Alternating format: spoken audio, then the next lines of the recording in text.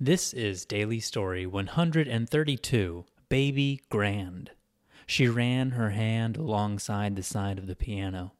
It wasn't right to call it black. No, it was too old for that. The paint too faded and the lacquer too clouded. My mom taught me. She sat here, and I sat on her lap at first. I remember being amazed she was playing with both hands and moving her foot at the same time. The piano tuner we hired offered to restore it, but I only let him do the keys and the inners. The body I wanted to stay old, as a reminder that things get older, you know?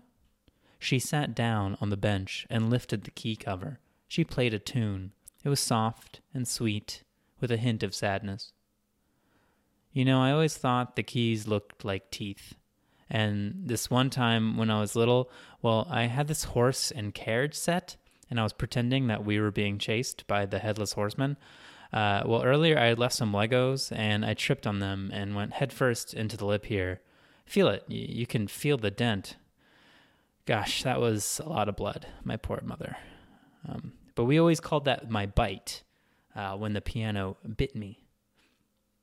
She stood from the bench and dragged her fingers across the taut wires inside. Mom loved this thing, and now I love this thing. You think if a person is with an object enough, is it special? Or is it still just bits of wood? I know it's just bits, but it doesn't feel like it. Someone could take away this piano, smash it, burn it, whatever, but they can't take my memories of it. But I know that damaging it would still make me upset. She stopped walking laps around the instrument and said only, "Thanks, Mom."